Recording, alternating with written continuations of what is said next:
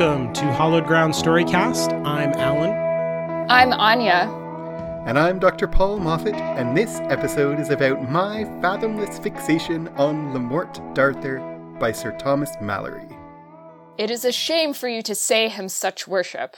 So excited to have you on, Paul. Thank you. I'm very glad to be here. We go way back with you in a way because you got in contact with us when we first started our first podcast, Shadows and Shamblers. And you had your own podcast going, and you were like, "Hey, how about some cross promotion?" And so that was the first way that I found out about you, and I've followed you for a long time. I've taken some of your courses, and so like for people who don't know who you are, you have a PhD in medieval literature, and you've done poetry. You're a musician. I don't know if you put this in the notes that you're a dilettante and put that word in my mouth. But I've loved your podcast that you did with your wife, Jan, who's come on our show way too seriously. You have other podcasts, Halfway Expert, Popular Opinion. You run Clockwork Academy. So you're like an internet mogul. A lot of minorly listened to and successful stuff. I'd completely forgotten about that cross-promotion thing. That was Clockwork's Cast, the Legion podcast. That's right. We thought American Gods and Legion had similar vibes. And so I was like, well, if we could introduce listeners to each other, that would be good. I have this like very clear memory of after you sent that email to Alan, listening to Clockwork's Cast as I was driving 10 hours across Croatia and Serbia. That's right. Oh, wow. Because I drove to Belgrade to visit my friend who's from Serbia. Yeah, Clockworks was a podcast we did about the TV show Legion that ended when the TV show ended, and that I did with my wife Jan. That was a lot of fun. We started it at about the same time as we started Way Too Seriously, which is a podcast about kids' movies that has kind of become... It didn't officially end Way Too Seriously, but it's kind of defunct because our kids have gotten older. We used to watch a kids' movie once a week and then we would discuss it, and now we don't watch them. We still watch a movie with our kids, but now they're like, they want older kid movies and it just doesn't fit the brand anymore. Yep. Okay, well, let's get back to the topic at hand. So, Paul, what is a good plot summary of Le Morte d'Arthur? Like, what do we need to know to kind of understand what's going on? I'll give you the colophon at the end of the book that summarizes it according to the first publisher, William Caxton. He said, "This is the end of the noble and joyous book entitled Le Morte d'Arthur, notwithstanding it treateth of the birth, life, and acts of the said King Arthur, and of his noble knights of the Round Table, their marvellous quests and adventures, the achieving of the Sangreal, and in the end the dolorous death and departing out of this world of them all." Which is to say, it's about King Arthur. And it's called Le Morte, but it starts before he's born, and it goes on for a while after he dies. All the things that you know about King Arthur really come from Le Morte d'Arthur. So the Sword and the Stone is in there, Lancelot and Guinevere and their love affair, the whole quest for the Holy Grail. That's the plot of Le Morte d'Arthur, and then they all die at the end. But it's not so much because of tragedy. I mean, it is tragedy, but it's also just because they keep telling the story until it's over. Yeah. I mean, It has to end with their death, otherwise it would just still be going. Exactly. I remember once reading John Steinbeck, reading a couple of Steinbeck novels and thinking, like, his books are so depressing, everyone dies in the end. And then suddenly realizing it's not really that he's depressing, it's just that he tells the story until it's over. It's their whole life, yeah. It's their whole life. So everyone Right. always dies at the end of a Steinbeck novel, not because he's especially depressing, but because if they're still alive, he has more story to tell. Mm-hmm. It's not like it ends in a giant apocalyptic battle. I mean, for some people it does, but it does like just continue to go on. And then there's like, oh, and then they're in a convent and, you know, on and on and on and on until it's on their deathbed. But it is like very, I found it very emotional and cathartic to get to those endings this reading. Like I spent so much time with all of these characters And sometimes it can feel pretty distant because of, it's like hundreds of years old writing style. But then, like, Lancelot's on his deathbed and he's telling people stuff. And I'm like, Lance, oh, God, buddy, you really messed up at the end there. But it did, like, deliver something that I was like, wow, this has, like, a lot of emotional punch. I can see why it's been so potent in the culture. Yeah, absolutely. I mean, that is absolutely one of the things that keeps drawing me into Le Morte d'Arthur and keeps me so entranced with it. The whole book, but especially the ending, is very emotionally real, and the characters are very human. We have especially... this is a bit of a chip on medievalists' shoulder, because there is a narrative that says that interiority was invented in the Renaissance. No one usually says it that directly, but, like, people talk about the Renaissance as the time when people discovered that they were full, whole, deep humans, and Shakespeare is the first... I mean, I have seen this not said by... I've seen this said by, like, kids shows, but it still is a meta-narrative that, like, Shakespeare was the first playwright who wrote about his characters with, like, realistic depth as humans. And, like, that's not at all true. One of the stereotypes against medieval literature is that it is flat. And then when you read Le Morte d'Arthur and the characters are so human and there is so much pathos, and the ending especially when they are, like, they have made mistakes and they have made not mistakes, but they are dealing with the mistakes of each other and of others. I mean, they've all made mistakes, but, and they can't undo what's been done, and they're all very human. And even, I'm saying Renaissance because that's what I assume people know, but we don't say Renaissance, we say early modern, because Renaissance implies a rebirth of some light that had gone out. And no, it's not a rebirth of anything. Well, the word Renaissance, was that applied by the people in the Renaissance? Like, was that a self-congratulatory label, or was that put on after the fact by other people? It's a retrospective labeling. I mean, there were many Renaissances from, like, the 12th century until the 16th century. There were many small Renaissances when we look back on them, but at the time, I don't know, I'm a medievalist, not a Renaissance scholar, so I don't know when the first word Renaissance gets used, but not in the 16th century yet.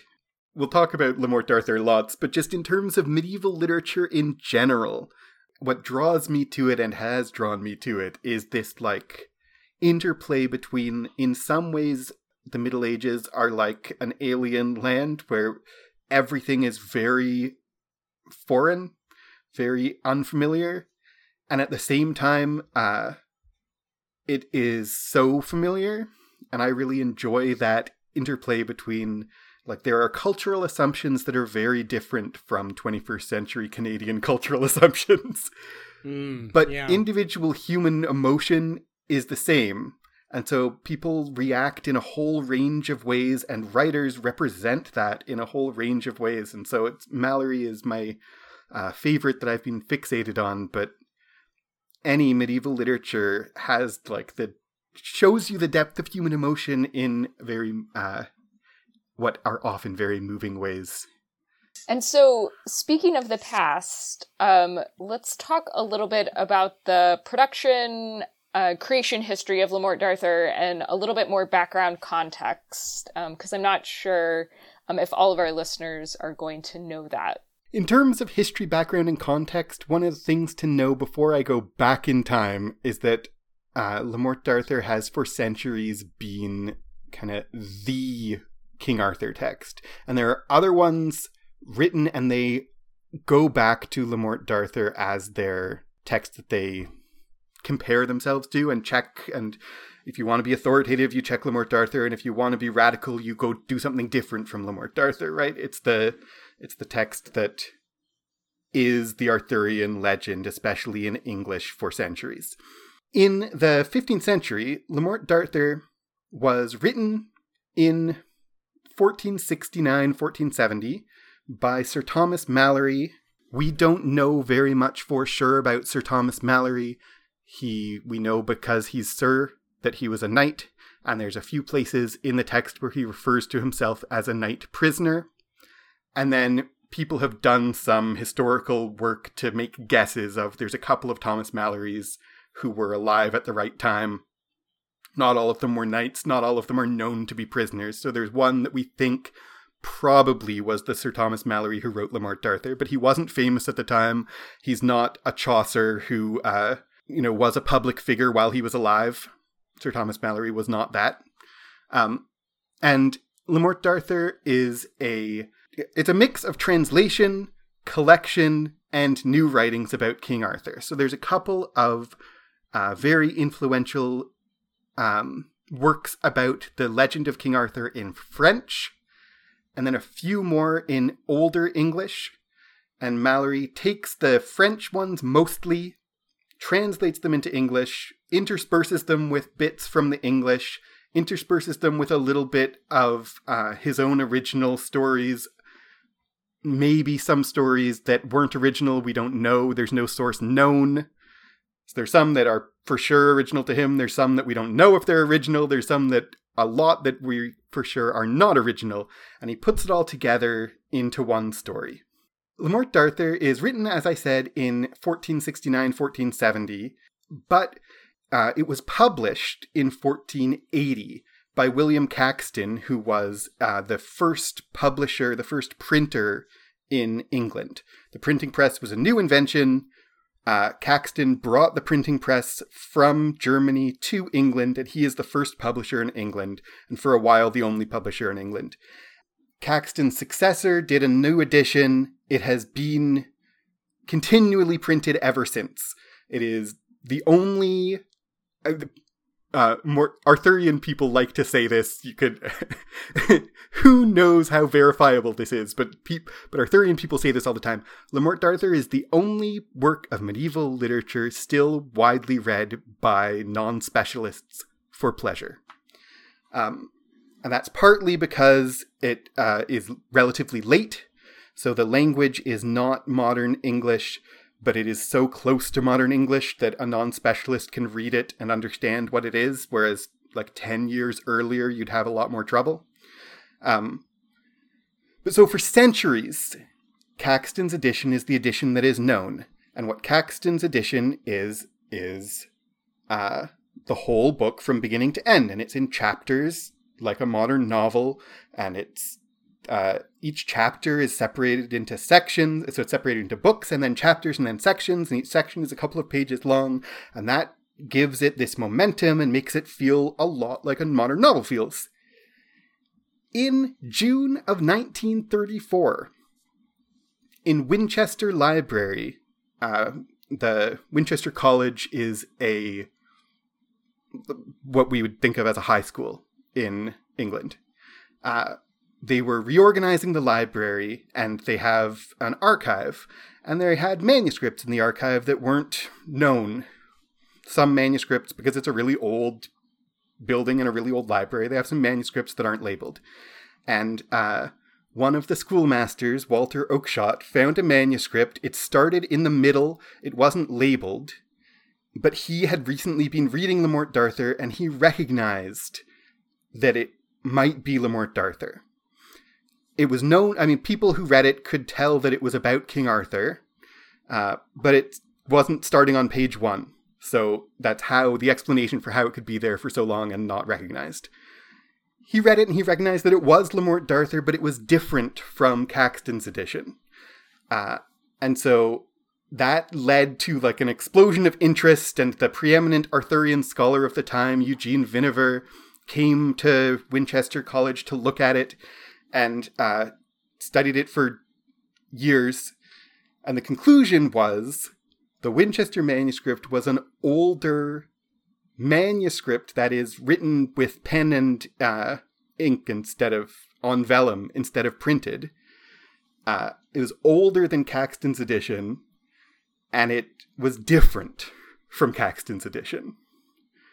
So after centuries of Le Morte d'Arthur being a thing, in the 1940s, Vinever published a new edition based on the Winchester manuscript instead. And based on Vinever's study of the Winchester manuscript, Vinever thought, Mallory never intended this to be one story beginning to end the way Caxton presented it. Mallory structures it as a collection of 8 tales that are published in one book, that are bound together. Published is the wrong word for a manuscript, but they're bound together in one book. The same way that you can find manuscripts that have very different tales by different authors together bound in one book. Like, that happens all the time. Like an anthology or something. Like an anthology or something, for sure.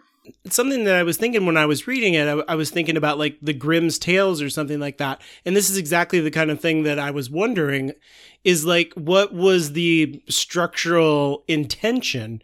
If it was meant to be like this linear, story, or if it was meant to be like, here are collected legends thereof. Caxton wrote a preface to his print edition.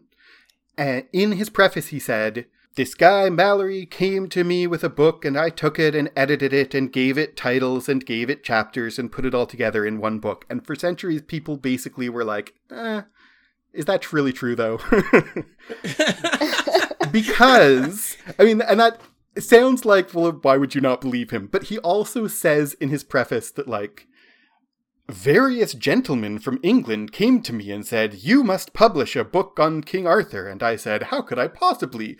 Because Arthur's not real." And they said, "Here are all the proofs why Arthur is real." And then I said, "Well, someone happens to have just given me a manuscript." Like, he does not present it in a very plausible way. It's like destiny. Yeah, I see. So who knows what's true and what's not? But basically, people thought that he was, maybe he gave the chapter titles, but people thought that he was exaggerating about how influential he was on the structure. And then when the Winchester manuscript was discovered in 1934, Vinaver really argued strongly that Mallory did not write one book. He wrote 8 tales. And that's why there are characters who show up in one tale, who die, and then in another tale are back again. And there are characters who seem to be really characterized. One, like Gawain is a great example. He's sometimes this heroic warrior, and then sometimes he's like a very sensitive romantic, and then sometimes he's like driven by wrath, and sometimes he's honorable, and it's kind of all over the place. But if there are 8 different tales, then he's consistent within each tale, and then it's just a different tale. That's Vinaver's argument. I actually think Vinaver overstates his case. And also that the concept of artistic unity in the way that Vinaver wants to imagine it wouldn't really have occurred to Mallory. Like, the question of, did you write 1 book or 8? Mallory would be like, I don't understand the question. Aren't there like 16? He'd be like, I wrote 16. What are you talking about? Yeah. And if it's like 1 book, what do you mean? If it's in one right binding, it's 1 book, right? And they're all about Arthur, so it's all the same thing. But there are different stories, of course. There's the story of when Lancelot climbs up a tree, and there's the story of when Lancelot goes swimming. Those are 2 different stories. Like, I don't really think Mallory would understand the question. Okay, so I have a question. When I have been thinking about this book, I keep coming back to the concept of fan fiction in terms of like just trying to put it in a context that I can understand for like what he was doing, like taking these well-known characters and then kind of like putting his own spin on it. You could imagine, right, that you would have like a single fan fiction author who writes multiple stories, again, in the same universe, but they don't necessarily have to be consistent with each other, right? They can be slightly different takes on the same characters. Right. You can easily imagine an author who wrote 1,500 pages on the adventures of Jean-Luc Picard and Data and Riker, and the characterization is mostly the same, and it's the same world. But if story number 1 and story number 20 contradict each other, they would be like, it's the same. Yeah. It's the same world. And if you asked that person, did you intend to write 1 book? They might be like, yeah, the book of stories about the continuing adventures of Starship Enterprise.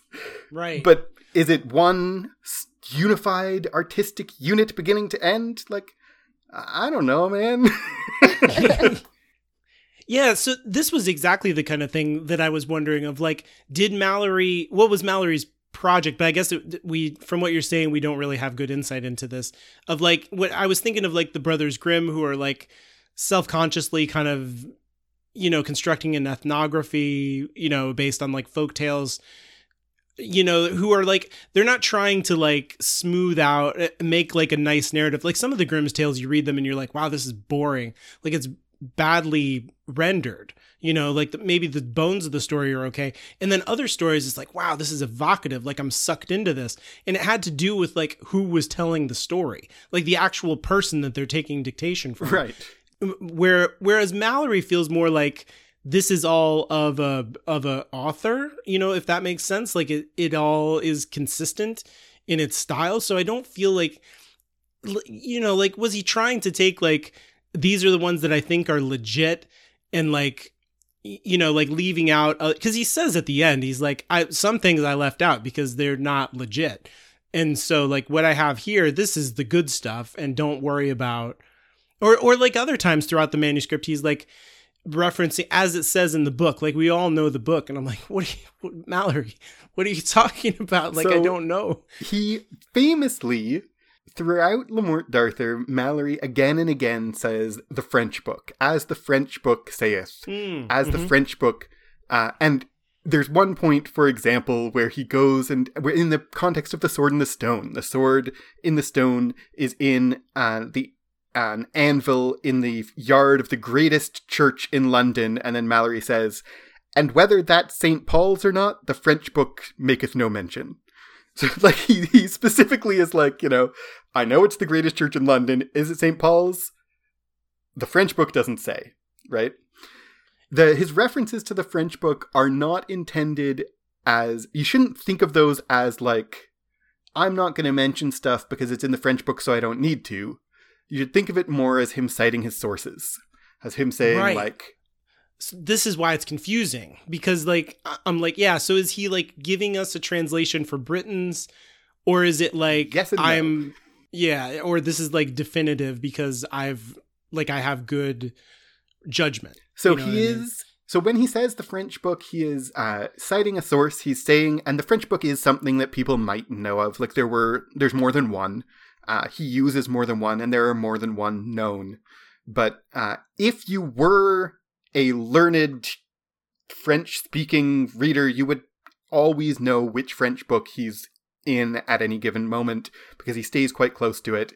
And if you weren't, you're aware that there are French books about King Arthur, and so he's citing his sources. But he's doing it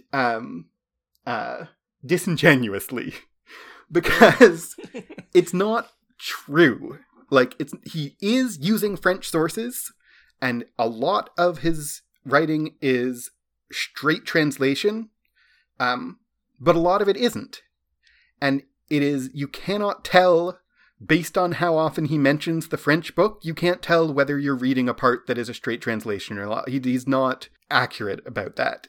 Because his reason for citing his sources, like, and this is a medieval concept of authorship, right? Post 17th century, post the Romantic era with a capital R, we in Europe and European descended languages have really fetishized originality. And, like, an artist is a real artist if they created something directly out of their brain, and the more inspired by their own individual genius, the more it's real art. And if it's inspired by anything that someone else has ever done, it's derivative and they're not real artists. Right. And we still carry the weight of those kind of assumptions in the 21st century. Like, we still kind of feel like, well, a translation's not real art because you didn't come up with it from your own, like, it didn't ex nihilo your own genius. But in the That's Middle what Ages, makes it legitimate, right? Exactly. Now. Yeah. Yeah. But in the Middle Ages, that was not at all the assumption. It was the Right. opposite, right? If you Yeah. wanted to slander an artist, you would say, you are just making that up. Right. Right? Yeah. Oh, that's so funny that it's like, it's just a completely different way of viewing like art and what counts as like high versus yeah, because low they're art. like, who are you to say this? Yeah. You know, like, yeah, you're a nobody. Yeah, Chaucer had the same We see problem. that He was like, exactly. I totally, yeah. All over He's Chaucer. like, I totally Chaucer's got this from somewhere very else. conspicuous It's very about funny. it. Yeah, Like, Chaucer is always denying his own creativity. it's really funny. And Mallory does that too, because that's like a basic assumption of what an artist, what an author especially does, is I see. you're telling the story. Not necessarily, I mean, I do not think that he would, that what he is insisting on is the historical accuracy of this, but he's insisting on the artistic legacy or the faithfulness to the tradition, Mhm. right? So I think, so we can't know what Mallory's artistic project is, and in the whole Viniver debate, one of the tacks that some people arguing against Viniver take that I am sympathetic to is, who cares what Mallory intended? He's gone. Right. All we have Right, is the yeah. book, Yeah. right? Oh, and you even get a really fun death of the author pun. I mean, Yes, well, like death of the author is a pun on this book. it is. That's right. Because Death of the Author, written by Roland Barthes in French, is Le Mort d'Arthur, which is a pun on Le Mort d'Arthur. So in French, the original essay that is translated, The Death of the Author, is a Mort d'Arthur pun. You said earlier that all Le Mort d'Arthur feels like it's of a piece with the same style and artistic voice. And people who read it really closely don't think so. Because one of the criticisms that people make of Mallory is that his style tends to be whatever style he read latest. Which I he's- totally identify with. Yeah, Like- for sure. So sometimes I'll be writing and just like so annoyed by the fact that it's like, oh God, I was last reading this person and I'm like way more sarcastic than usual or whatever. I think like there's a middle ground. I don't think that sometimes people have said that Mallory has no style of his own. He just like adopts whatever style he's reading. You can detect the style of his source. And it's especially evident in the Grail section. His source for the Grail section is probably written by a clerical author, Cistercian monk, who was really emphasizing the religious allegorical aspects of the Grail. And there's a whole long thing to say about that. But so in the Grail section, there keep being hermits that show up and explain to the knight what just happened and what it means.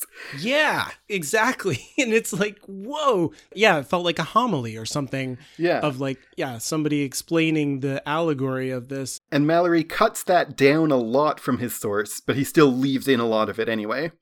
Mhm. And then the other section is the Roman War, which is early in the book. Is his source for that is an English instead of a French text. He doesn't use a lot of English sources, but his source for the Roman War is English. And his source is an alliterative poem. And so suddenly he starts alliterating a lot. And he doesn't reproduce the alliterative poem. It's not in verse, but he will write long alliterative lines and even add his own alliterations that weren't in the original poem. If you read a version based on Caxton's edition, the Roman War is much, much shorter in Caxton's edition than it is in Winchester's edition. So you might not have noticed that depending on what edition it was that you had. But in the Winchester edition, what the big difference is, one of the huge differences is that the Roman War is, 2 or 3 times longer. I did want to ask about that. Like, did English people really think that they conquered Rome at one point? Or is that just like a happy fantasy that they knew was a fantasy? Or, yeah. It seemed like he kicked down the door and was like, stay off my island. I don't owe you anything. And then he's like, you better be glad that I don't want to conquer you. And then left. So it sounds like you read Caxton's edition, because okay. Caxton downplays the Roman War a bit. In the Winchester edition, he absolutely conquers Rome. He kills the emperor. That's crazy. He conquers Rome. Rome is now give truage to Britain and most of Europe on the way to Rome too. And I would say, to answer your question, Anya, that I would not attribute historical naivety to medieval people. That on one hand, they don't have access to historical sources as nearly as readily as any regular person does now. And they also are not, certainly not all of Mallory's audience are historians. But on the other hand, I don't think that they're any more likely, that medieval Britons are any more likely than modern ones to confuse fantasy for history. You know what I mean? Mm-hmm. So I am positive there are some people who read this and are like, yeah, Britain once conquered Rome. That's definitely true. And I am positive that there are some people who read it and they're like, what a nice story. King Arthur wasn't real. It's like, that's cool. Right. He's subverting real history, and it's a fun little twist. Now, in Mallory's source, Arthur loses at that point and does not conquer Rome. So Mallory didn't think that he was writing history. He didn't even think he was being faithful to his source. Mallory changes things around so that Arthur wins the Roman War. Interesting. In his source, the Roman War happens right at the end of Arthur's life, and he's about to conquer Rome when he hears news that Mordred has usurped his throne and married Guinevere, and he has to go back and fight Mordred and then die. But Mallory moves the Roman War to way early in Arthur's career so that he conquers Rome and then goes home and everybody's happy, and isn't it great? Arthur is Emperor of Rome now. It does underline his potency. Yeah, he's very ascendant in the early part of the story, and then, or at least in the version that I read, Arthur, for sure. and especially Merlin, kind of drop out of the story, and it really just follows the Round Table Knights for a long time. Yeah, that's not just your edition. That's just how it is. That's for sure. And, you were saying fan fiction earlier, Anya, and it was really that part. I think I sent you a message about this where I was like, this reminds me of reading comic books, where if you try to get into comic books, it's impossibly difficult because there's where do you start, right? Even if you start at the beginning, it doesn't make any sense. And what I've found, and I guess we haven't yet gotten to our first experience of this book. I think this is a record for amount of time before we, in theory, finish our introduction. Yeah, sorry. It's okay. No, this is great. I love this discussion.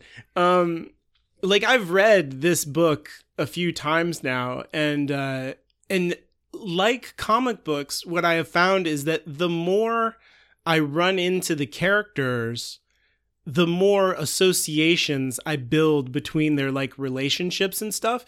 And so I'm able to be oh, Sir Gawain, who is related to King Arthur as his, and oh, right, Galahad is the son of Lancelot. They're not competing knights who are peers. They're directly related in this way. And this is this person in the same way as you run into a character in a comic book and you're oh, right, their backstory is blah, blah, blah, blah, blah.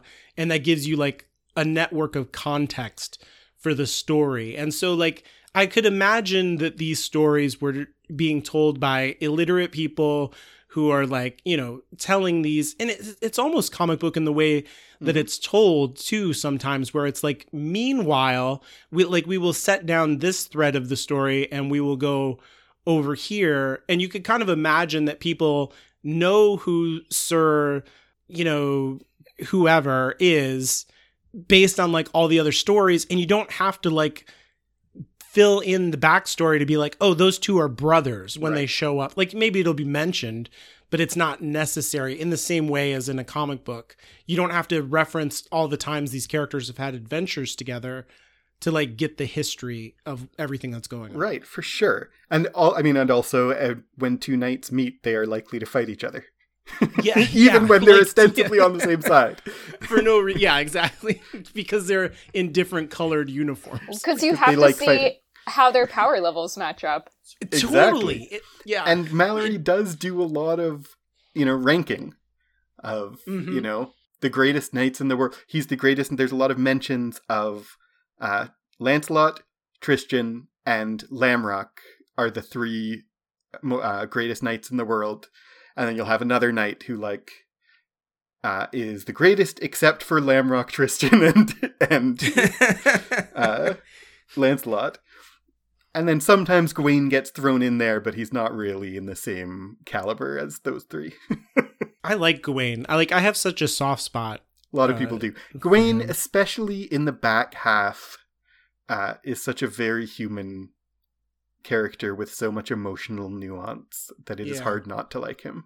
So before we jump into our first experiences with the text, I did just want to touch on a conversation that Paul and I had earlier to prepare for this podcast about the idea of Mallory and Lamort D'Arthur as a bottleneck for Arthurian legend, because I found that concept really helpful for thinking about just the role that it plays in Arthuriana more broadly, that it's there was a bunch of stories being written and passed around before Mallory, and then he kind of consolidated it, organized it in a way according to his views and aesthetic, and then everyone who came after Mallory is referencing him in some way as how they're measured against him. Yeah, for sure. There are tons of Arthurian stories that predate Mallory.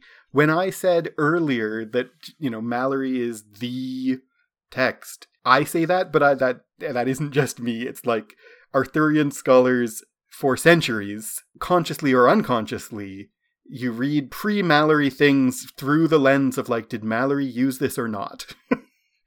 The sources that Mallory used are important because they're Mallory's sources. And I think most of them would be important anyway. He's using a lot of the major sources that tell the story, and he's not just picking them out of thin air. But the pre-Mallory text that is Arthurian, that doesn't fit into the Mallory bottleneck, is Sir Gawain and the Green Knight. I was going to ask you this, because I was expecting it to happen. And then at a certain point, I was where was the Green Knight? What?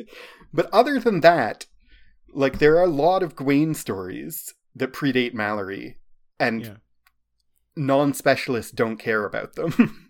And even specialists often have thought about them in a different category from the sources that Mallory uses, because he's a bottleneck for Arthurian legend, both after Mallory. If you want to write the authoritative version, I said this already, but you either are looking at Mallory or you are deliberately subverting him. In the same sort of way that after Dracula was written, if you want to write a vampire story, you are not ignoring Dracula. You're either writing something that's Dracula-like, or you are consciously subverting Dracula tropes, but you're not ignoring Dracula. It's the Mount Fuji effect. Yeah. Either your painting is of Mount Fuji or it's on Mount Fuji. Right, exactly. Yeah. Okay, so Paul, what was your first experience with King Arthur generally and with Lamort D'Arthur specifically? My mom read me Arthurian stories as bedtime stories. That was my first experience of King Arthur. Probably the two, there's Rosemary Sutcliffe has a collection of Arthurian stories that now when I look at them are very clearly grounded in Mallory and are children's versions of Mallory stories. And The Sword and the Stone by T.H. White was the other one, which is very explicitly based on Mallory. So I read those as children's stories. My mom read them to me. She was always really interested in Arthur, especially, I didn't know this as a child, but especially Tennyson. She was into Tennyson and the Idylls of the King and the Lancelot Guinevere romance when she was a teenage girl. So King Arthur stories were one of the narrative backgrounds of my childhood. And then when I went to university, I studied English. I wanted to do more. I wanted to do a master's degree. I had to decide what it was going to be on, and I had a lot of different things floating around that I might do. And I was going to write about Hamlet. I still like, but I used to love Hamlet. I used to sleep with a copy of Hamlet under my pillow because I was pretentious. That's amazing. That's cute. I like that. As in like high school, man. Jeez Louise. Yeah. Anyway. But then I thought I might write my master's on Superman, because that was my other fixation. And Superman is, by the way, a fixation I did not get until I was studying literature. Like it is not, unlike King Arthur, it's not a childhood interest. But I was going to write about Superman and superhero comics and King Arthur. And I thought I would write my master's on Superman and King Arthur and something about adaptation theory and like, oh wow, how you can be like, how come everyone in the world knows who Superman is, and what's the authoritative version of the Superman story, even though it's been written hundreds and hundreds of times and they contradict each other. And then what's the authoritative version of King Arthur, even though it's been written hundreds and hundreds of times and they contradict each other. And my master's supervisor said, like, okay, that's a bit much for a master's thesis. Can you narrow it down? So I love that idea. Through a process of narrowing, I said, okay, what if I just do the Arthur thing? And what if I compare King Arthur in a bunch of different texts? And my supervisor said, narrow it down more. I said, okay, what if I just do the Fairy Queen and Mallory? And he said, okay, narrow it down more. So I said, okay, what if I just do Mallory? And he said, narrow it down more. And I said, okay, what if I do just do Holiness in Mallory? And that's what I ended up writing my master's on. And then I went and did a PhD. And I said, okay, now I'm going to do Superman and Arthur. And my PhD supervisor said, even for a PhD, this is too much. So then I said, okay, back to the Fairy Queen and Mallory. The Fairy Queen is a 16th century Arthurian text that is very, very different in how it imagines Arthur to how Mallory does. And I was going to write about Fairy Queen as a post-Reformation Protestant text in contrast to Mallory as a pre-Reformation Catholic text, even though calling it pre-Reformation and Catholic is anachronistic because they didn't know they were pre-Reformation. Right. And you can't be like Catholic before they were Protestants. But I was going to be like, look at how they represent what it means to be holy so differently and what it means to be a good king so differently. And my idea was, I'm going to say that Mallory says you cannot be faithful to God and an efficacious king at the same time. Those are mutually exclusive. And that's the point of the Grail quest. And Spencer in The Fairy Queen says those are exactly the same thing. And the more faithful you are to God, the better you are as a king. And my supervisor said, yeah, sounds good. It's too much though. Drop The Fairy Queen. So I ended up just writing about Mallory and how Mallory represents the relationship between religion and politics, and what holiness means and what political efficacy means in Mallory. And I didn't end up ever writing about either Superman or the Fairy Queen. And that whole process just immersed me more and more and more and more and more in Mallory. So when I started my master's, I had taken a course in I knew Arthurian stories well, but I had taken one course in my master's coursework where we read most of Mallory, but we skipped a chunk in the middle. And that was like all I had read of Mallory directly. But then when I wrote my master's, I had to read it pretty closely. And then when I wrote my PhD, I had to read it very, very closely. And then I came out of my PhD kind of obsessed. So this book has almost been a really intense organizing principle for a lot of your life. Yeah, for sure.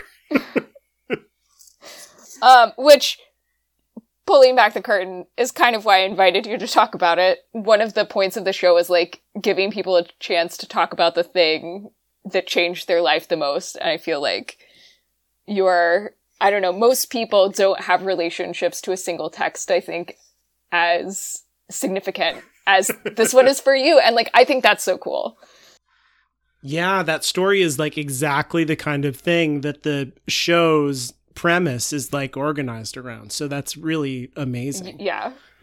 Our teleological purpose has been right. Yeah. bringing us to this point. I find so many people who do literature PhDs, they come out of it and are like, nah, I hate my subject now because I had to spend so much time immersed in it. And my experience is the opposite, that, like, I came out of my PhD loving Mallory more than I did when I started.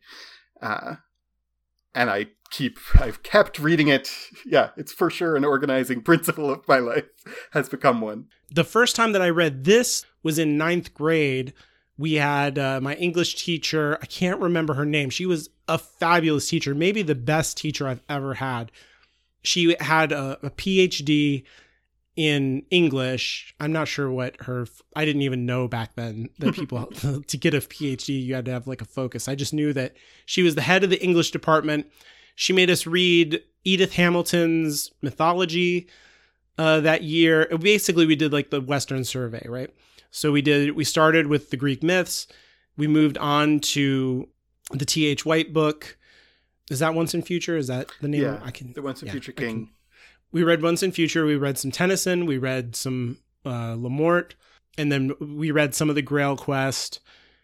And so that was my first exposure to this. And then I wanted to read the whole thing after that. And I got kind of bitten by Arthur at that point. Like, I was so inspired by that. And at that time I was like, I want to write fantasy. Like, I was very caught up in this. And the way she was teaching and explaining Arthur, just like it was blowing my mind.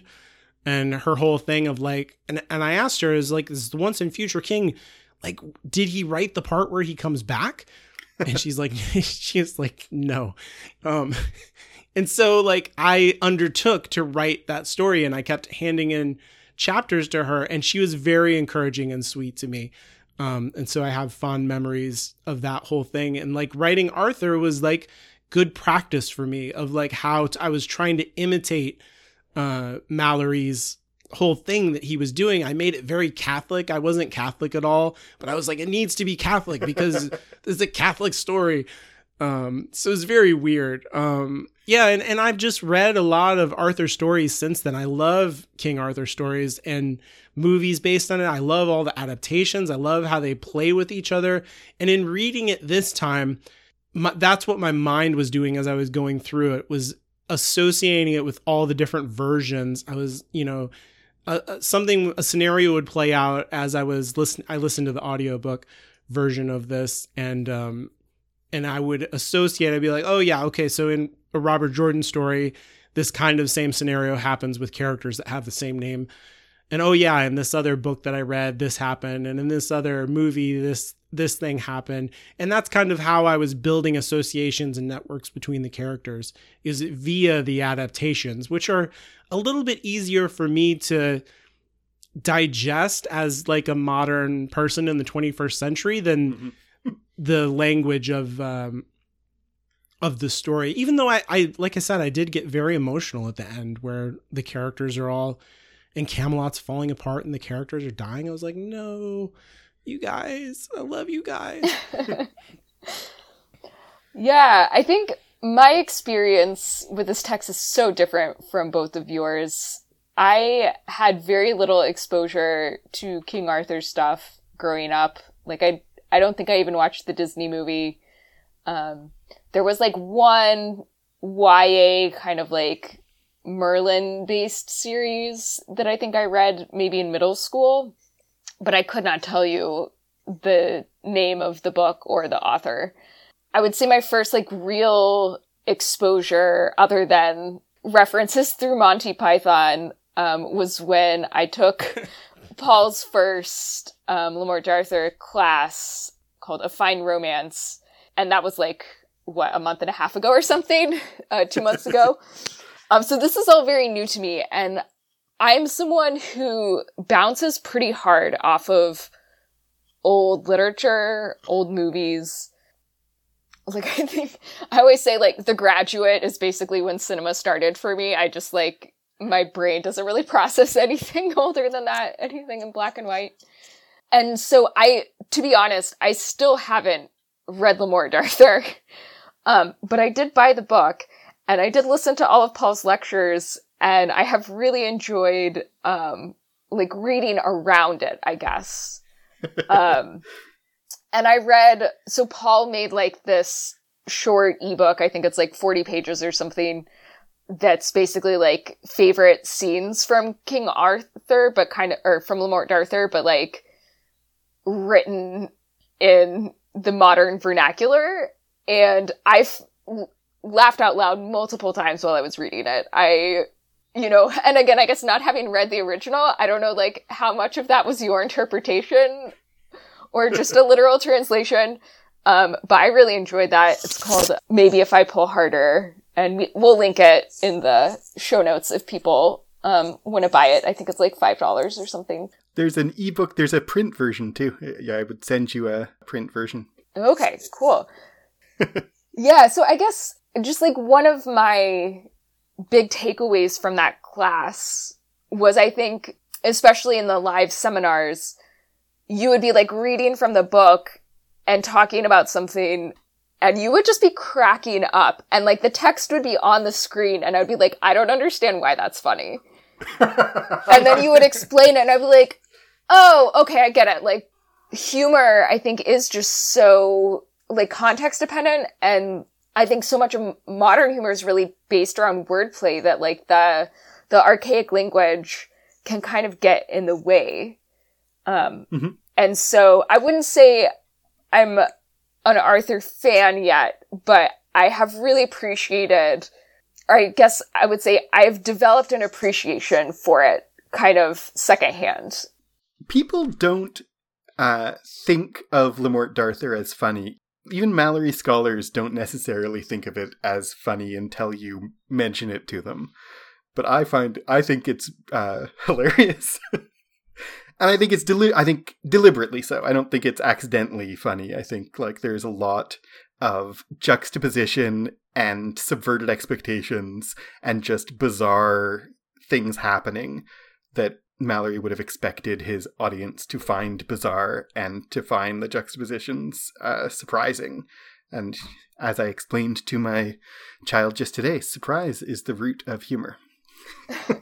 Yeah. Also, dick jokes, I think, are one of the roots of humor. And I'm trying to remember, there's definitely at least one dick joke in Lamort Arthur, right? Wasn't it? Well, because the word sheath, right? Or scabbard is like... There's a whole thing when Arthur gets the sword out of the lake. There's the sword in the stone, and there's the sword out of the lake where the Lady of the Lake lifts up her hand, and Arthur gets the sword, and Merlin asks him, which do you like better, the sword or the scabbard? And he says, I like the sword better. And Merlin is like, you should like the scabbard more. That is foolish of you. And there's a kind of multilingual joke because the Latin word for scabbard is vagina.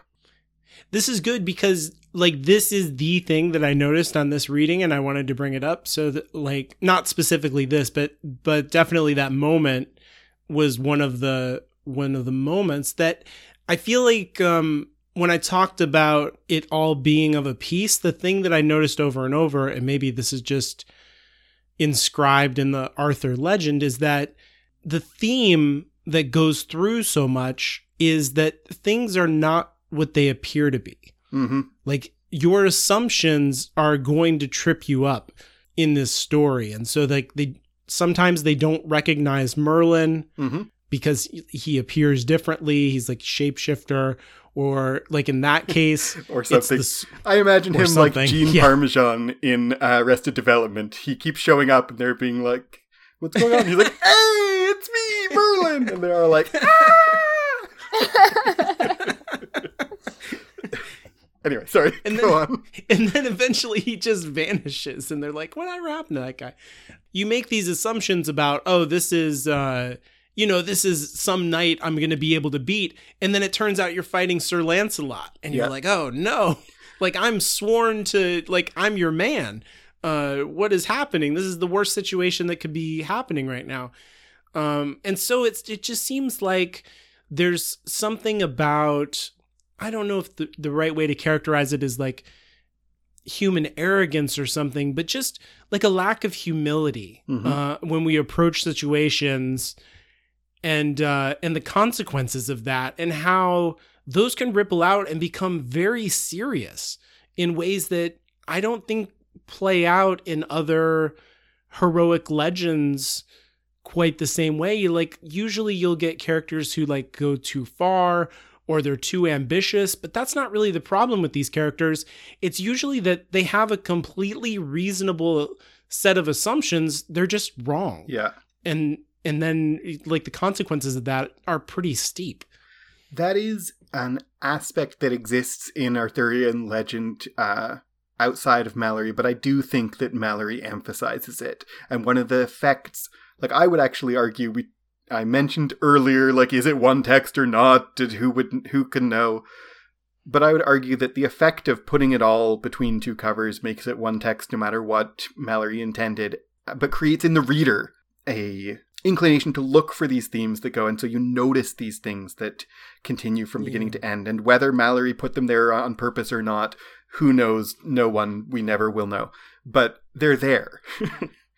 And the human error and misunderstanding, for sure, that ripples out throughout. Like, I think that's exactly something that is emphasized through the whole story.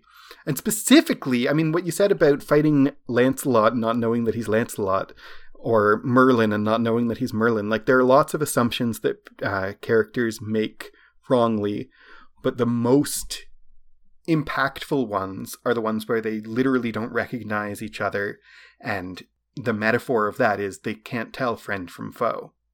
They literally don't know who their friends are, and that's something that is in Arthurian legend outside of Mallory, but I think Mallory really brings to the forefront by the way both that he organizes it and also the kinds of stories that he chooses to tell. Like, one of the things about the organization that I kind of alluded to earlier, but I want to say out loud, is Mallory organizes the text not just in the literal sense of what order he puts them in, but like he chooses some sources and not others.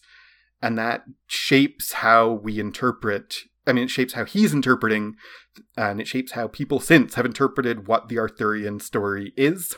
There are texts that he had access to that he chose not to use, and I'd say for artistic reasons, and that are connected to creating a cohesive thematic direction for the story. And one of it for sure is, they don't know who their friends are. They make choices based on all the knowledge available to them, but the knowledge available to them isn't all the knowledge that there is, and they are just wrong. And sometimes there's no good choice, or sometimes there are choices that we can recognize afterwards would have been right, but there was no way for the character to know in the moment what they should have done. Yeah, that's really like driven home at the end, right? Mm-hmm. Because there's kind of an internal plot to commit a coup and replace Arthur on the throne with Mordred. And Arthur sides with Mordred. He sides with the traitor and against the most faithful knight. So he literally doesn't know who his friends and enemies are. And it creates a situation that destroys him and the kingdom. Yeah, so the way that you're putting that, he doesn't know you can't recognize your friends and your enemies. That wow. Yeah, you're kind of blowing my mind. And it's not just that he can't tell whether Mordred is, like, he also can't tell whether Lancelot is his friend, right? Like, it's, yeah. And he can't tell who's on his side, and it's from the beginning. And sometimes the fact that he can't tell who's a friend and who's an enemy doesn't always end badly.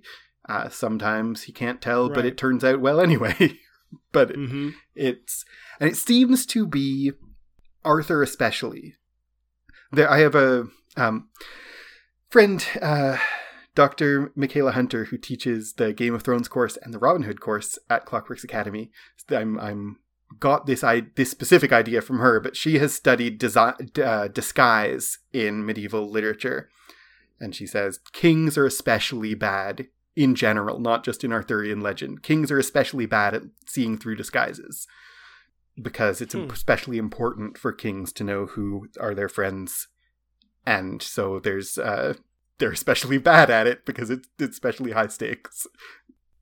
So I guess when I noticed this, I was trying to, and maybe this is inappropriate. I said it earlier about how Catholic the story feels. So when I was thinking about like you're misjudging these situations, or like that maybe there's like some kind of Christian allegoresis to be had there that is like, don't judge others, or don't judge situations. Like you don't have the wisdom, and look at the consequences of your judgments, how they, render the earth unlivable. Right. That's really good. There's a lot of debate in Malory's scholarship about how Christian Malory's perspective is, because some of his sources, and particularly the Grail Quest, seems to have been written by clerical writers making a theological point, and the argument has been that the Grail Quest, the French Grail Quest, is more concerned with making a theological point than it is with telling a cohesive story. Yeah, I think that's fair. And so I think there's something to that. There's some scholars, especially Viniver, who keeps coming up. He's like the dominating figure in early 20th or in mid 20th century Arthurian scholarship. But Viniver argued strongly that Malory was secularizing of the story as much as he could. He pulled out the religious significance and the religious points as much as he could. In my thesis, basically my strongest argument was nuh-uh.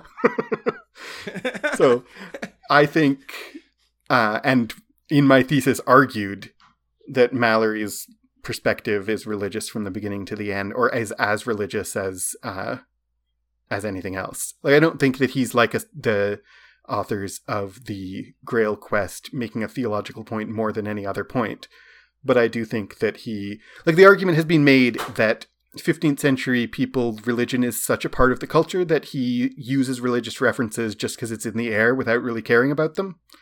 And I have said that no, he actually cares about the religious grounding of the text from the beginning to the end. That's my perspective. This might be a good point to bring up the allegations against Malory and like why he was a prisoner. Right, so or at least the Malory that we think is the Malory, was accused of rape, although because the meaning of that word has changed, it's unclear if it was actually rape in the modern sense of the word, or if it was more of a consensual affair that then the husband of the woman he was with was not happy with.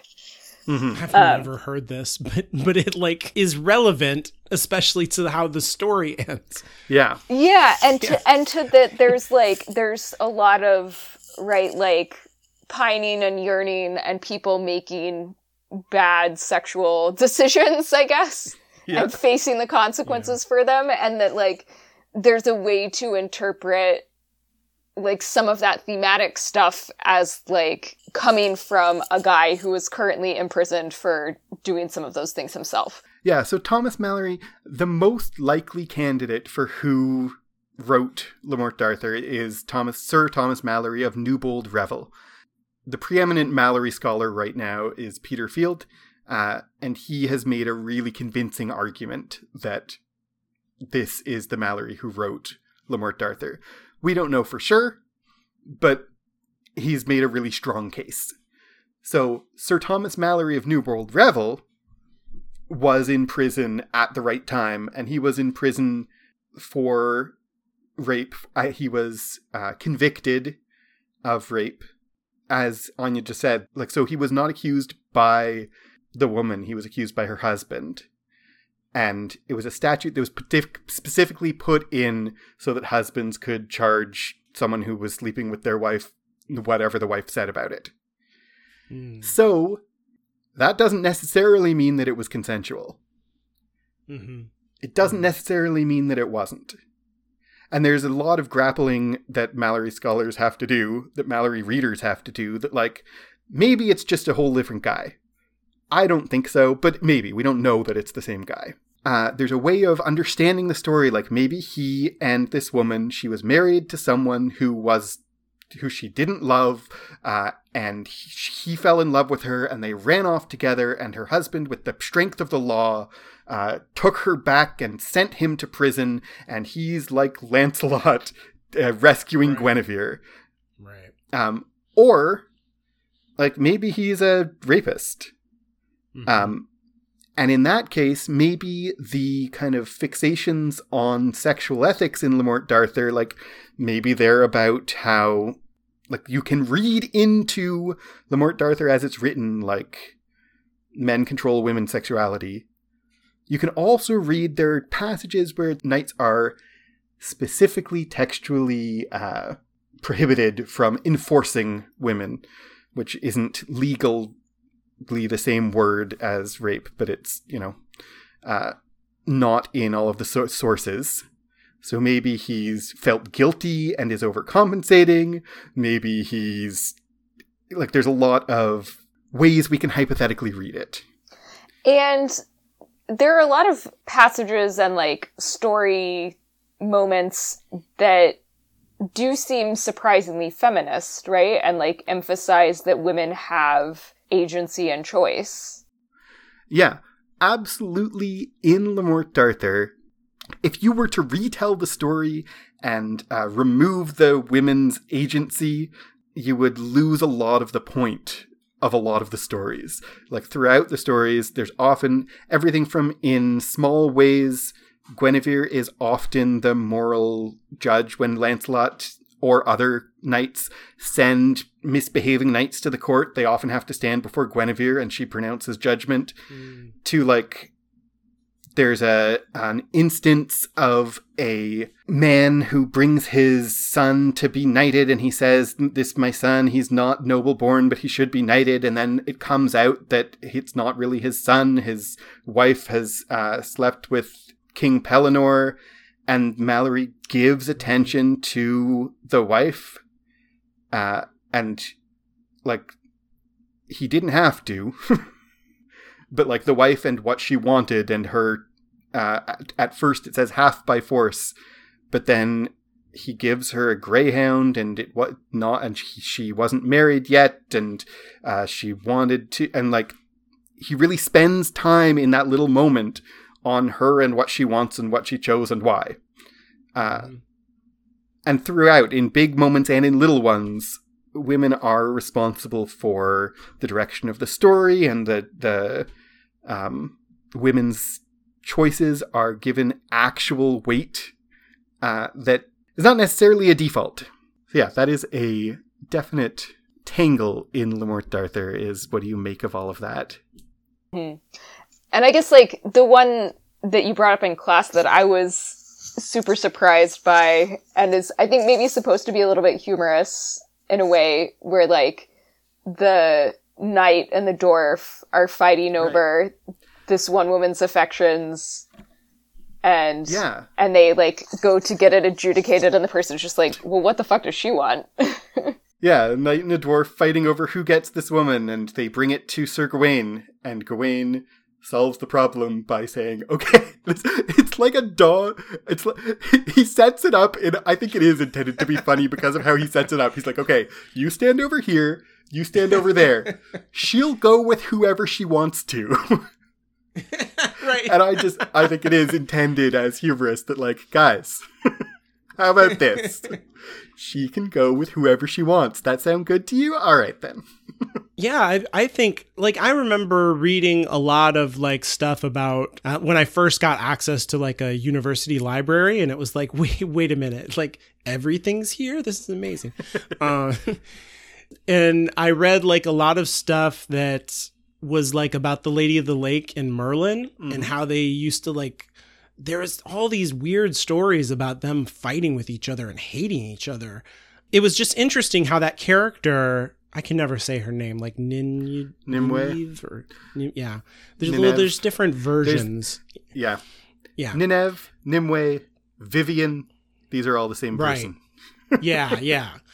And she is like a very strong magical force and seems to be like kind of like earthbound in terrestrial like force of authority, and then Merlin is more like skybound in my mind. Although this is a long time ago when I was like writing my thoughts about this stuff, and maybe I'm just remembering more my thoughts than the actual stories. But it was like there was tension between these characters, and she was kind of picking who the best people for the job were, and he was trying to influence what they did after the fact that they had power. And it wasn't always like the right choices that Merlin was trying to push people towards, but that she seemed to have a greater wisdom than he did. I don't know. It was just interesting how much power there was invested in that character. I mean, back again to sexual ethics in Mallory. In Mallory, the chief lady of the lake, Nimue, Nineveh, however you want to say it. I say usually Nimue because it's just, for no good reason. Merlin falls in love with her or is besotted with her. And Mallory says, would never give her no peace. And he follows her around and he says to Arthur, like, she's going to trap me underground forever. And Arthur says, but since you know this, can't you avoid it? And Merlin's like, nah. I made a point in the romance course that Anya took with me. I made a point that that is not a Greek tragedy. The future is written in stone. That is, I am not willing to change my behavior, because there are other places where Merlin is able to make prophecies and then things change because of them. But he follows her around and she can't get him to leave her alone, and eventually she traps him under a rock forever. I remember as a kid reading that and being like, what a horrible, tricky woman who trapped the great Merlin underground. And now as an adult I read it and I'm like, dude, just leave her alone. Like, literally leave her alone. Is all she is asking you to do is leave her alone. Yeah.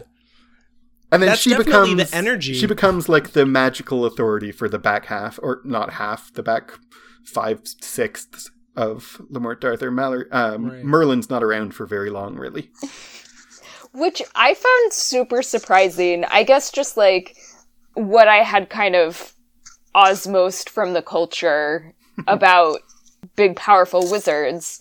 Like, I guess Gandalf was more my, like, wizard archetype, and I think I was expecting Merlin to be more Gandalf-y, like, you know, very wise, distinct from humans in a really clear way.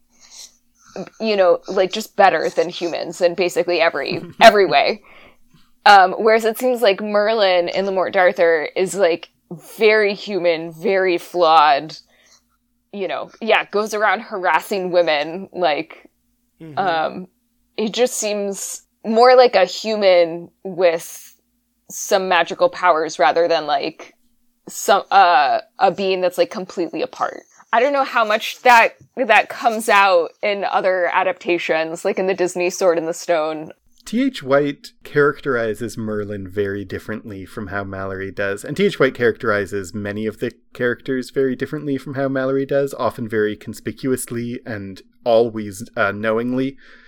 White, who wrote The Sword in the Stone and The Once and Future King. He was very, very knowledgeable about Mallory, but the way that he characterizes Merlin is so appealing.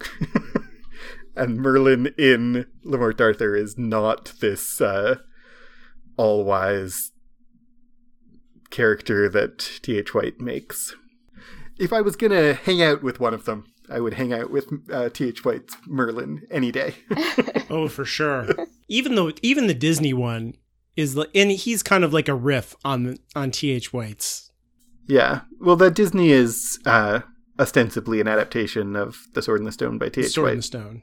Yeah, which is like really like a American parable almost in the way it's constructed. Or maybe I'm totally wrong about that.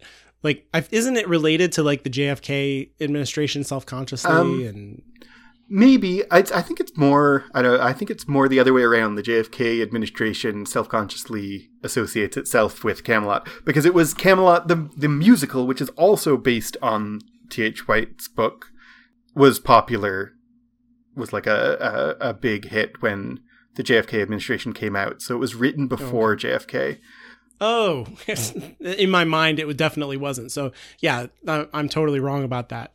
I guess, yeah, it just meditates so much on leadership and on government that so I guess when I read it, I was just thinking a lot about, like, it's talking about what good leadership is. Yes. And Merlin especially seems like self-consciously like informed by political theory and philosophy and things like that, and is trying to teach this stuff to Arthur, who's like, yeah, but what if we just hit people really hard? I am almost as obsessed with the Once and Future... No, it's not really true, but I love the Once and Future King very much. He was interrupted in writing the Once and Future King by World War II. So he started it before, he ended it after. And when he was almost done, he wrote in a letter that he has had a sudden insight into the central theme of the text of Malory, that the whole thing is an antidote to war. And so he goes back, T.H. White does, and rewrites the Once and Future King with that in mind. And whether that's an accurate read of Malory or not, it is I think, certainly a read of Malory that you would be inclined to right after World War II, that Malory is, according to T.H. White, Malory is trying to work out a way to avoid war. Mm-hmm. And so the Once and Future King is consciously about an antidote to war, and how do we avoid war. And the War of the Roses ended literally a month after Malory finished Le Morte d'Arthur. So Malory was also writing while his country was at war, and a war that seemed... I mean, the War of the Roses, the 100 Years' War, was also really recent history. But the War of the Roses, how many people actually... How bloody it was is unknown. But it's called a war. It may have been more skirmishy and infighting. But Malory definitely is himself writing while his country is at war, and while people are thinking a lot about what's a good king look like, and do you become king by being better at war than your enemy? And the book ended before he could see how the War of the Roses ended, which was you end the War of the Roses by being better at war. That's how you get to become king. That's how Henry VII became king, is he stabbed really hard. Yeah. And I think that the read that, especially the end of Le Morte d'Arthur, that like, there must be some other way of deciding how to be king. Right. I don't think you have to be living right after World War II to find that in the end of Malory. We've mentioned a couple of times that Anya took my first Malory course, A Fine Romance. I've divided Malory into 3 because I decided it was too long to try to teach it as one course. The first one was The Fine Romance. The last one, which is coming up at the end of July, is called The Quest for the Holy and is all about the Holy Grail. But the second one that I'm in the middle of teaching right now, and so it's on the front of my mind, is all about war and kingship. And so I'm thinking a lot about that, like, day by day right now, is what exactly is Malory's attitude towards war and kingship, and how you become a good king, and what a good king does. Well, and in the Fine Romance course, we did talk a bit about knights and what it means to have a bunch of, like, heavily armed macho dudes just, like, wandering around all the time, getting into fights with each other. Right. And how, like, the structure of chivalry is kind of like a way to control and rein in that male aggression. Yeah, for sure. We did talk about that, and it's also like a central concern of Malory, of Arthurian literature, of chivalric romance and literature in general. As a practical necessity, you have to come up with some kind of social mechanism to restrain the violence of heavily armed, entitled people with horses and armor and swords who can probably kill anyone they want to, and there's not much we can do about it. So we have to create a narrative context that prevents them from doing it. Well, and we are learning right now in the world, and especially in the United States, that a lot of police is basically they don't kill people if they don't want to. And that the stories that we've told ourselves about regulation restraining them aren't really true. It's more narrative that restrains them. And so we need to kind of, as a society, rethink that narrative and find ways to change how we conceive of who police actually are, because we, I think, are seeing object lessons over and over that if police want to kill someone, they will. Yep. And there's something similar, like knights are not cops, but if a knight wants to kill a peasant, that he probably will. So there's a lot of necessary effort put into narratives that convince knights that they don't want to kill peasants. Oh my god. And that's really what chivalry is. You just blew my mind with the idea of knights as cops and how, like, the structures. I don't want to think of knights as cops because I like knights. Well, there's definitely a moment where it was in the later part of the narrative, and Lancelot has been like away, like, you know, nobody knows where he is, and he's making his way back to the kingdom, and I think he was getting a ride from either a cart, right? Or yeah, and he just like up and kills the guy because he won't like answer his question. He just gets up, he hits him really hard. It, you know, says like he gave him a mighty blow and the man fell down dead. And then he looks at the other cart, right? And he's like, "Can we go now?" And the guy's like, yeah. Which way? Where do you want to go? And I was like, Lancelot, stop. What are you doing? You just turned into a bad guy. But the story really didn't treat it that way. It was like, that guy should not have been talking back to Lancelot. And so, like, yeah, it's just interesting where the ethics of the power dynamics. This is one of the things that I love about T.H. White's characterization that I don't think is actually in Malory, or you have to dig pretty deep to see it in Malory. But in T.H. White, Lancelot is a sadist. And T.H. White says that, you know, Lancelot just enjoys hurting people. But he feels bad about wanting to and enjoying hurting people, so he counteracts that desire in himself by really being a chivalrous knight more than any other chivalrous knights are. So T.H. White, that's why he's like that. Why he's the greatest knight ever is because he recognizes in himself that he needs to be restrained. Right. He likes hurting people, so he follows the rules of chivalry really carefully, so that he won't hurt people because he knows that it's wrong even though he likes doing it. And I think, although that's T.H. White, not Malory, I think you can read that back into like the structure of chivalry in general. And that's where you see Le Morte d'Arthur as an attempt to find an antidote to war, not just on a macro scale, but also to find an antidote to violence. It's a possible read. I think it's a possible way of understanding. All chivalry romances are about finding a way to deal with and restrain violence. Like, as we're talking about this, it also reminds me of the Mark Twain adaptation, which just kind of basically says they were all sadists. Yeah. And then it like very kind of pessimistically posits that that's people. Wait, Mark Twain did an adaptation of Arthur? Oh, totally. Yeah, it's like a time travel Knight book. in King Arthur's Court. Oh. A Connecticut Yankee. A Connecticut Yankee in King Arthur's Court. Yeah, that's right. And then it got made into a really goofy movie. There's many movies of it, actually. Okay. Yeah, it's, you know, there's like the Disney A Kid in King Arthur's That's Court. The one I'm thinking of. Okay.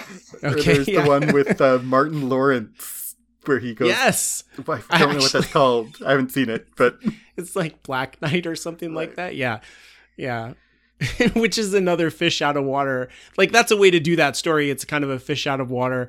Yeah, there's a bunch of versions of that story, but I think Mark Twain's version basically says that, like, we think as moderns we are so like evolved and smart and like peaceful now because we're modern, right? And ancient people were savages and barbarians. And he goes back in time and he teaches the Arthurians like how to make guns. He is just as savage, the Connecticut Yankee, as any of these brutal knights. Mm-hmm. There's nothing romantic about it. And the whole thing is like very dark by the end. Yeah. It's specifically a pushback against Tennyson.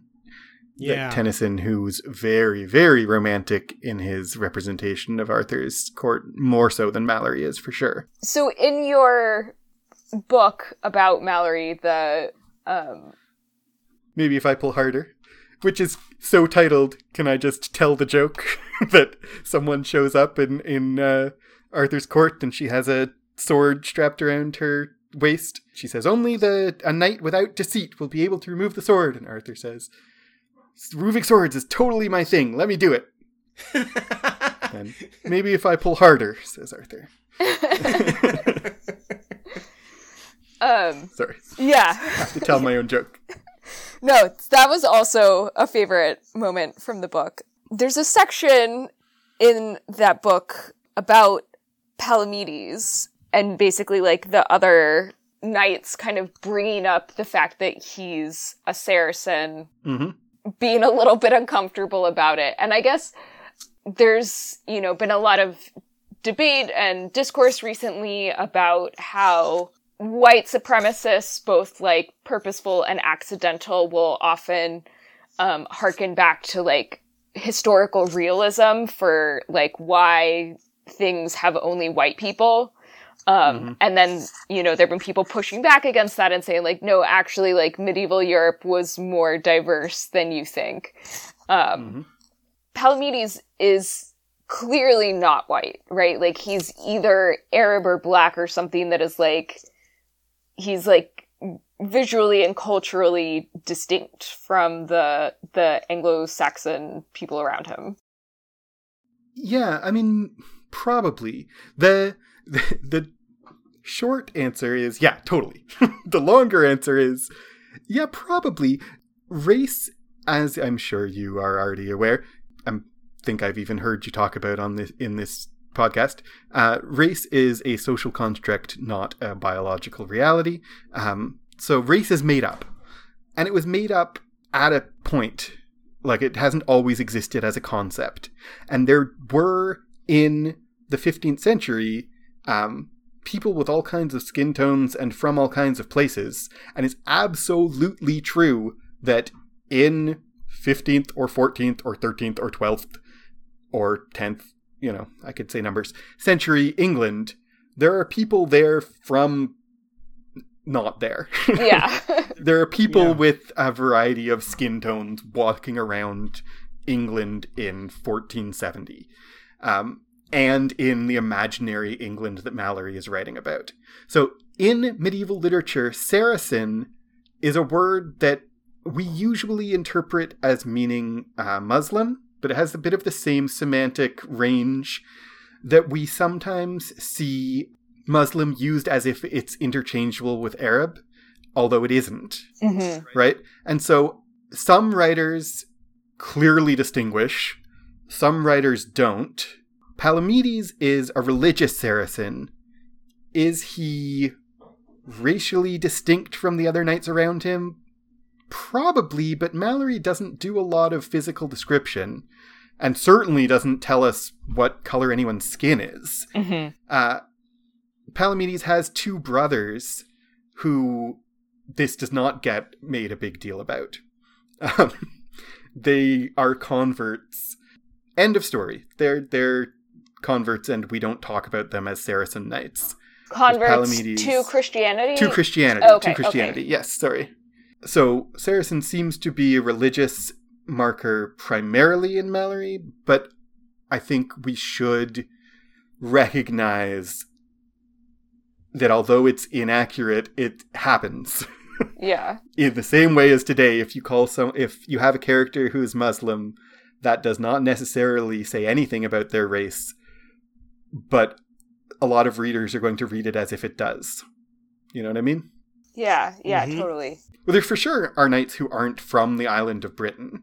Like, even Lancelot isn't. Yeah, that's like part of the point, right? Yeah. Is that they're from all over Christendom. Or beyond Christendom. And beyond Christendom. And there are for sure knights who are not Christian.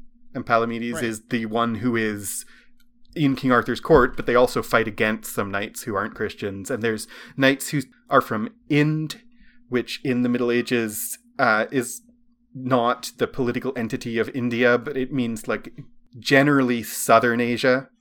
A huge range, so Ind could be anything to all the way to like southern China, but there's characters, and we don't necessarily know. And they're characters who like him of Ind, and then he has 3 brothers, and they're not of Ind. And so, does that mean that they're all from India, or did this one character go to Ind, or like why is he of Ind? And Ind is also a color, like indigo. Right, indigo. So maybe he's just wearing blue.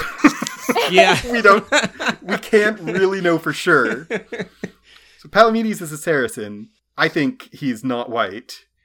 The text doesn't seem to care whether he's white or not, but it does care that he's not a Christian. Yeah, because I don't think it mattered. No. The point is that these are the greatest knights of the world, Yes. right? I see. Yeah. And so it's like, it's important that he is not Christian, that he is like coming from somewhere else, because these are like the Avengers, Yeah. right? They're the best of the best, all together, working together to one end.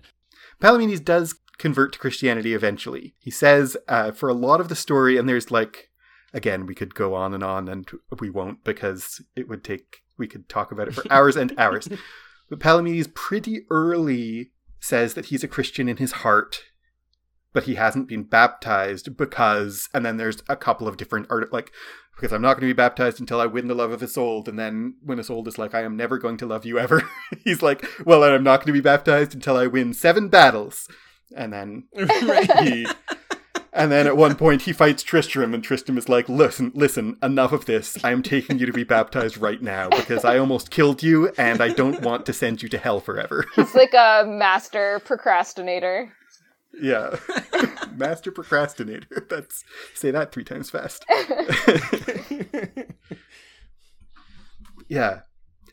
I'm glad you brought up the narrative of white supremacists, that the past was all white, and it is sometimes tied up in like, that's when things were good, but sometimes it's used as like, so we should never ever have any people of color in any old thing.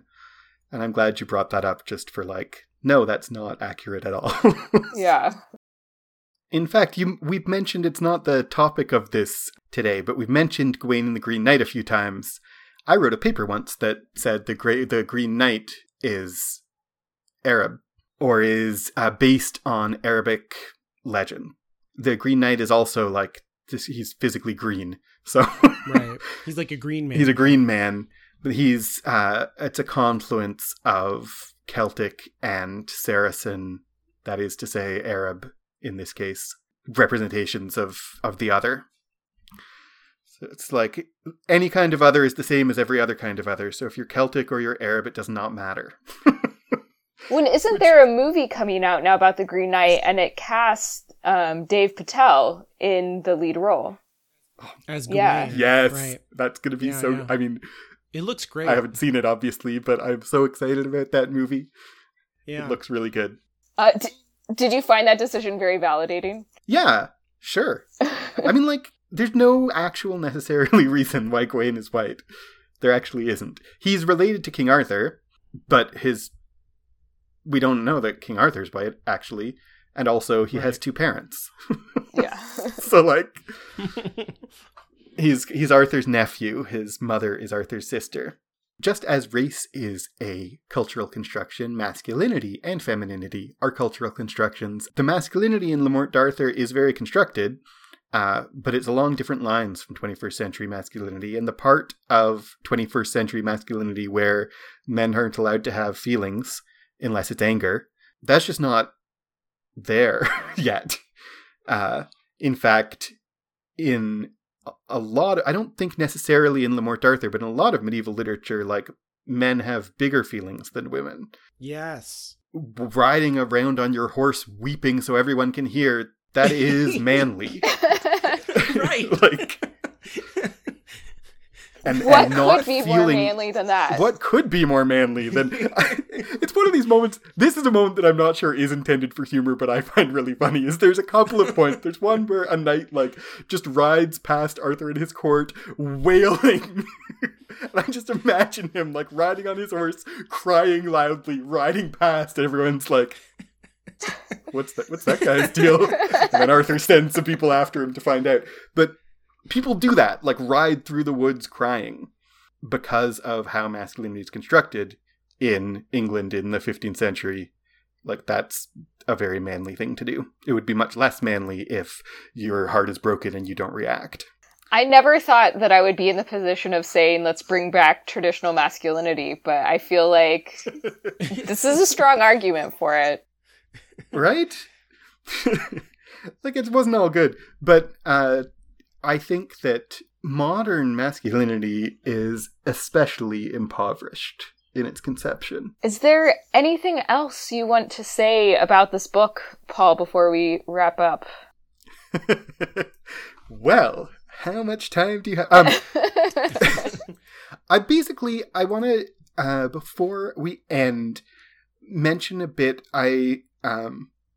This will be a little bit self-serving as a plug, but my 3 courses, A Fine Romance, Fight for Right, and The Quest for the Holy, I want to mention that I broke it up that way for convenience, but it's also kind of how I see the 3 main thematic strands of Le Morte d'Arthur. It is really true that the whole book is a romance, and it's about love, and romance doesn't always necessarily mean a love story, but it is both a romance in the medieval sense of it is about adventure and knights having personal individual struggles, and also in the modern sense that it's a love story and another love story and another love story, and it's about broken hearts and so many love triangles. So many love triangles, and Lancelot and Guinevere and Arthur's love triangle is like a driving force through the center of the story. And then entwined in all of that, it is also this story of chivalric ethics and war and kingship and how do you fight and how do you restrain violence, and is there an appropriate way to be violent? And yes, there probably is, but maybe there's not. And it's all about like war and fighting. And then entwined in all of that is the 3rd strand of holiness, that it's about personal piety, and especially the Grail Quest, but then that cascades backwards, that it's both about how to construct a faithful society, but it's also, especially in the Grail Quest, about how an individual acts in the world in a way that's faithful to their God. And that's something that the whole text is concerned with all the way through. And one of the things I love about Le Morte d'Arthur is the way those 3 things... I for the sake of my course, I pulled them apart from each other. And now I'm going to say, you can't pull them apart from each other. That they're all like tripping over each other and wound up in each other in so fascinating ways. We started off saying that maybe these are different tales that are just kind of put next to each other and aren't really the same story beginning to end. One of the things that I said at some point back there, by virtue of being in between 2 covers, it creates a thematic unity for the reader to find. One of the things that I think is an inadvertent effect is these like inconsistent characterizations and these divergent ideas. I actually think that ends up making the story more human and more deep and even more realistic, because real life humans are not consistent in their characterization. And there are these inconsistencies and in how people behave and how people present themselves. And presenting all these variants right next to each other so that we, the readers, just have to make sense of it, I think is part of what gives Mallory so much depth, because taking two different stories that were written in different contexts for different purposes and just putting them next to each other and being like, okay, make sense of this. Right. I think we can make sense of it, and it creates this level of depth that I don't think we should underestimate, and is one of the reasons why I love Mallory so very much. I think we've already talked a lot about how this book has impacted you and what you think about it. But what has been your experience recommending it to other people? And is it something that you would necessarily recommend, that your average person just kind of like pick up and try and read through? Like, what recommendations do you have along those lines? Honestly, I recommend it a little bit hesitantly, because it depends on the person. Because it is the only work of medieval literature read widely by non-specialists for pleasure, because it's so late, unlike something like Chaucer, it's usually just put in front of people exactly as it is, and it is readable as it is, but not necessarily easily. So I do recommend it to people. I would recommend it to people, but I can't hide, and I wouldn't want to hide, that it's a bit of a commitment.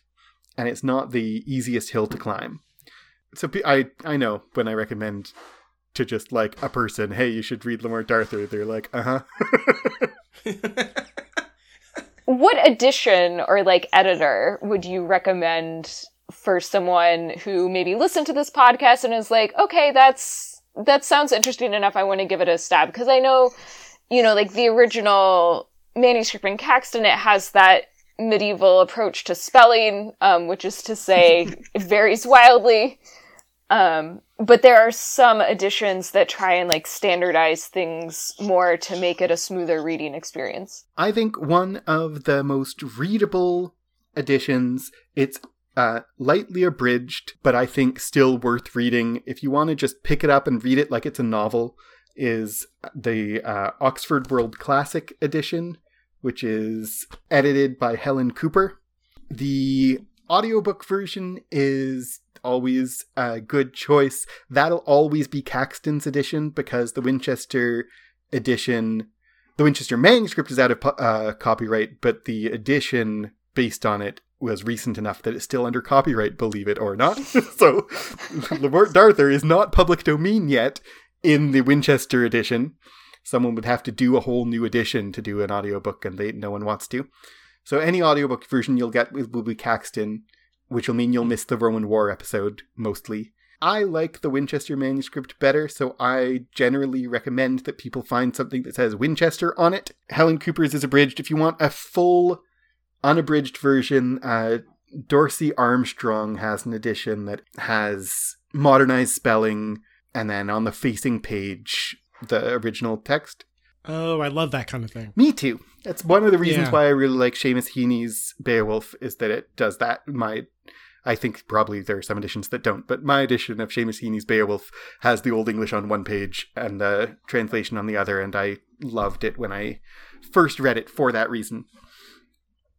There's an edition by Shepherd, which is the Norton edition, that is not very accessible, but really fun, because he does what almost no one does, which is the Winchester manuscript has some words written in red and the rest in black, and Shepherd uses a different font for the red words, which gives you, like, there's no other edition, even scholarly editions, that do that. So that's a lot of fun if you're up for a bit of a challenge. And if you really want, I mean, again, this is self-serving, but really what I recommend, if you want to get the experience of Lamort D'Arthur, is you take my courses, and I'll walk you through it. And there's 3 of them.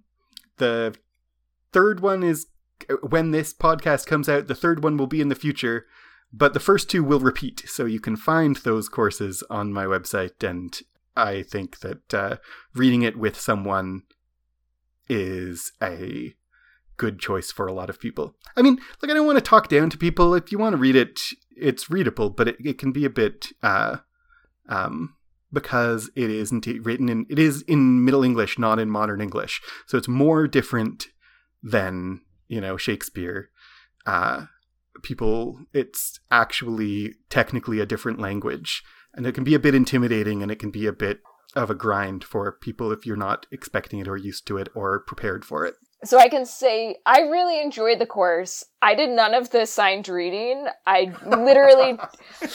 just watched the... Good thing it's not graded. Yeah. I just watched the video lectures. And of course, the lectures themselves referred to a lot of passages of the text. So I did kind of, read bits and pieces as we went through.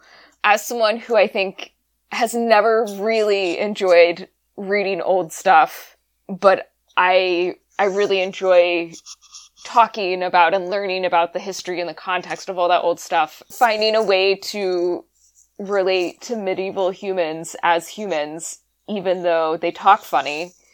I found it really rewarding that way. I would also really recommend The Once and Future King by T.H. White. It is not Malory, but he is very knowledgeable about Malory, and you will get a good sense of the story and the characters and even a lot of the themes.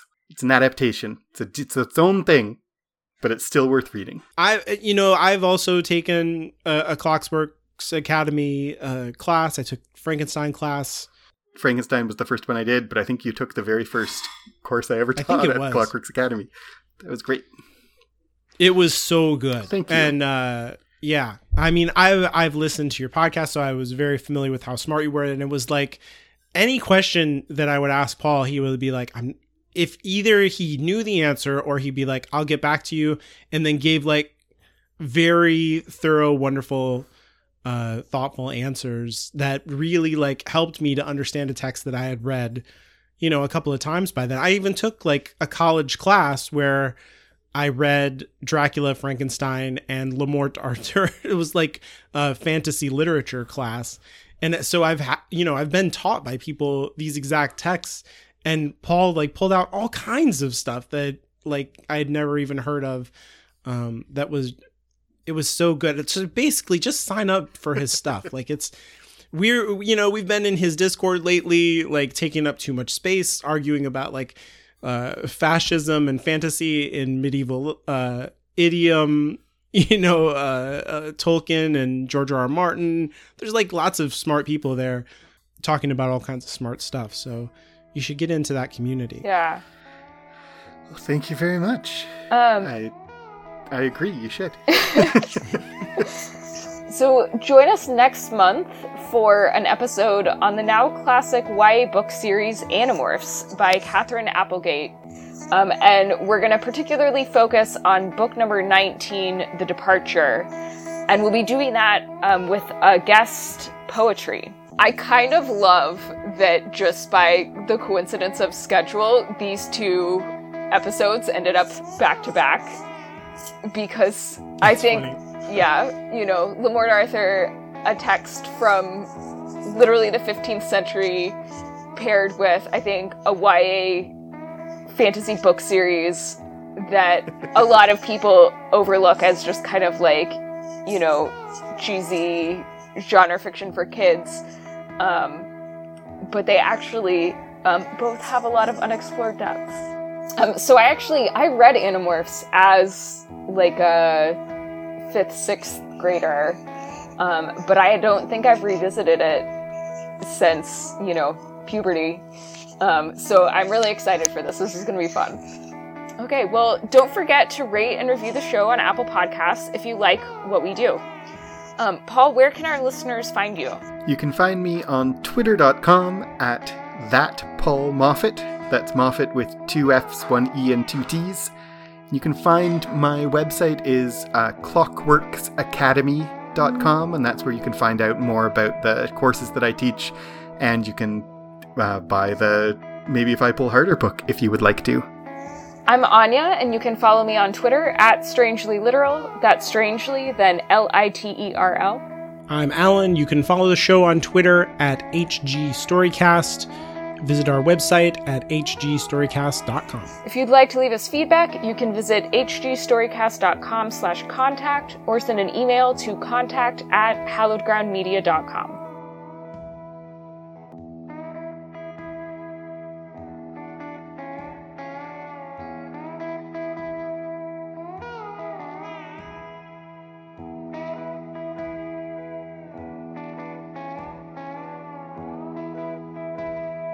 Hallowed Ground Storycast is a Hallowed Ground Media production and is produced under a Creative Commons non-commercial share-alike license.